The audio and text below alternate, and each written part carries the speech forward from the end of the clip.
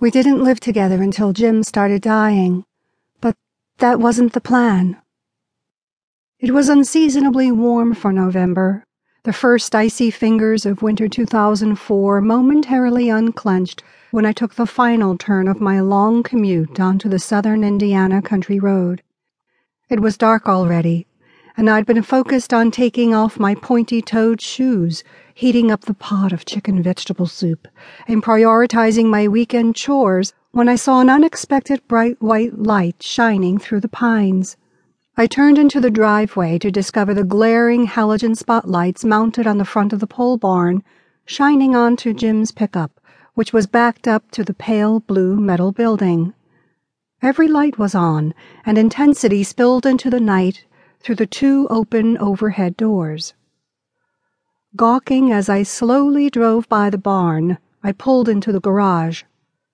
As I got out, our black mutt dogs, Lila and Diggity, burst in from the night to dance dog hellos and to pull me across the broad black asphalt lot to the pole barn.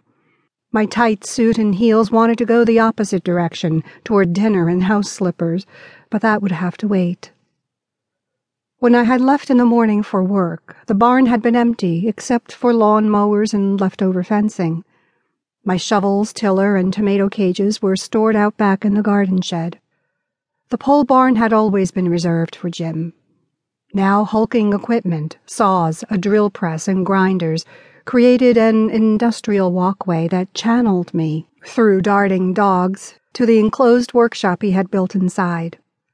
The thick wooden double doors leading into the workshop were ajar, and Jim was sitting in his green swivel chair, surrounded by a jumble of hammers, screwdrivers, files, and a thicket of cardboard boxes. The blazing lights caught his almost auburn, hopefully combed-over hair. A sheen of exhaustion coated his washed-out face. "Why didn't you tell me you were moving in?" I asked in amazement. "I would have helped you. You could have waited until the weekend."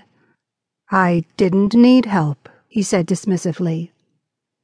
He heaved himself up from the chair as I wandered out of the workshop into the depths of the pole barn, taking in the change.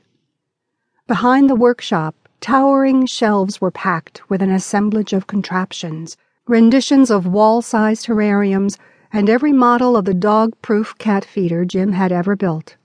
"This is the Invention Museum." Jim propped his long, lean frame against a sturdy end post. "A monument to a lifetime wasted on foolishness," he said with a wry smile flitting across his full lips. Bemusement flickered briefly in his tired eyes. I walked over to him and slipped my hand in his, bringing it to my mouth to kiss his scraped knuckles, then running my fingertips over his calluses. "I can't believe you did this all today, and all by yourself." I turned and leaned my back against his chest and looked up. He wrapped his long arms around me. "What's up there?" I asked, pointing to the dozens of boxes in the storage area above the workshop. "My books." I drew a sharp breath. These books had lined his study from floor to ceiling in the house he was leaving. Books were the starting points for galloping conversations that had sustained long walks in the woods, cross-country driving, and secluded snowy afternoons over all the years between us. I knew his library as well as my own. In the middle of some developing debate, I could walk to his bookshelf and pull out his copy of Edward O. Wilson's Consilience, The Unity of Knowledge, and turn to any number of points.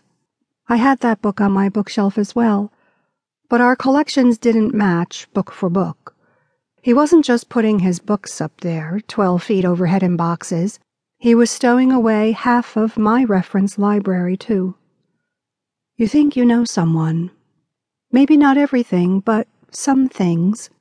I had been sure Jim would always be surrounded by books. It was an ingrained part of him.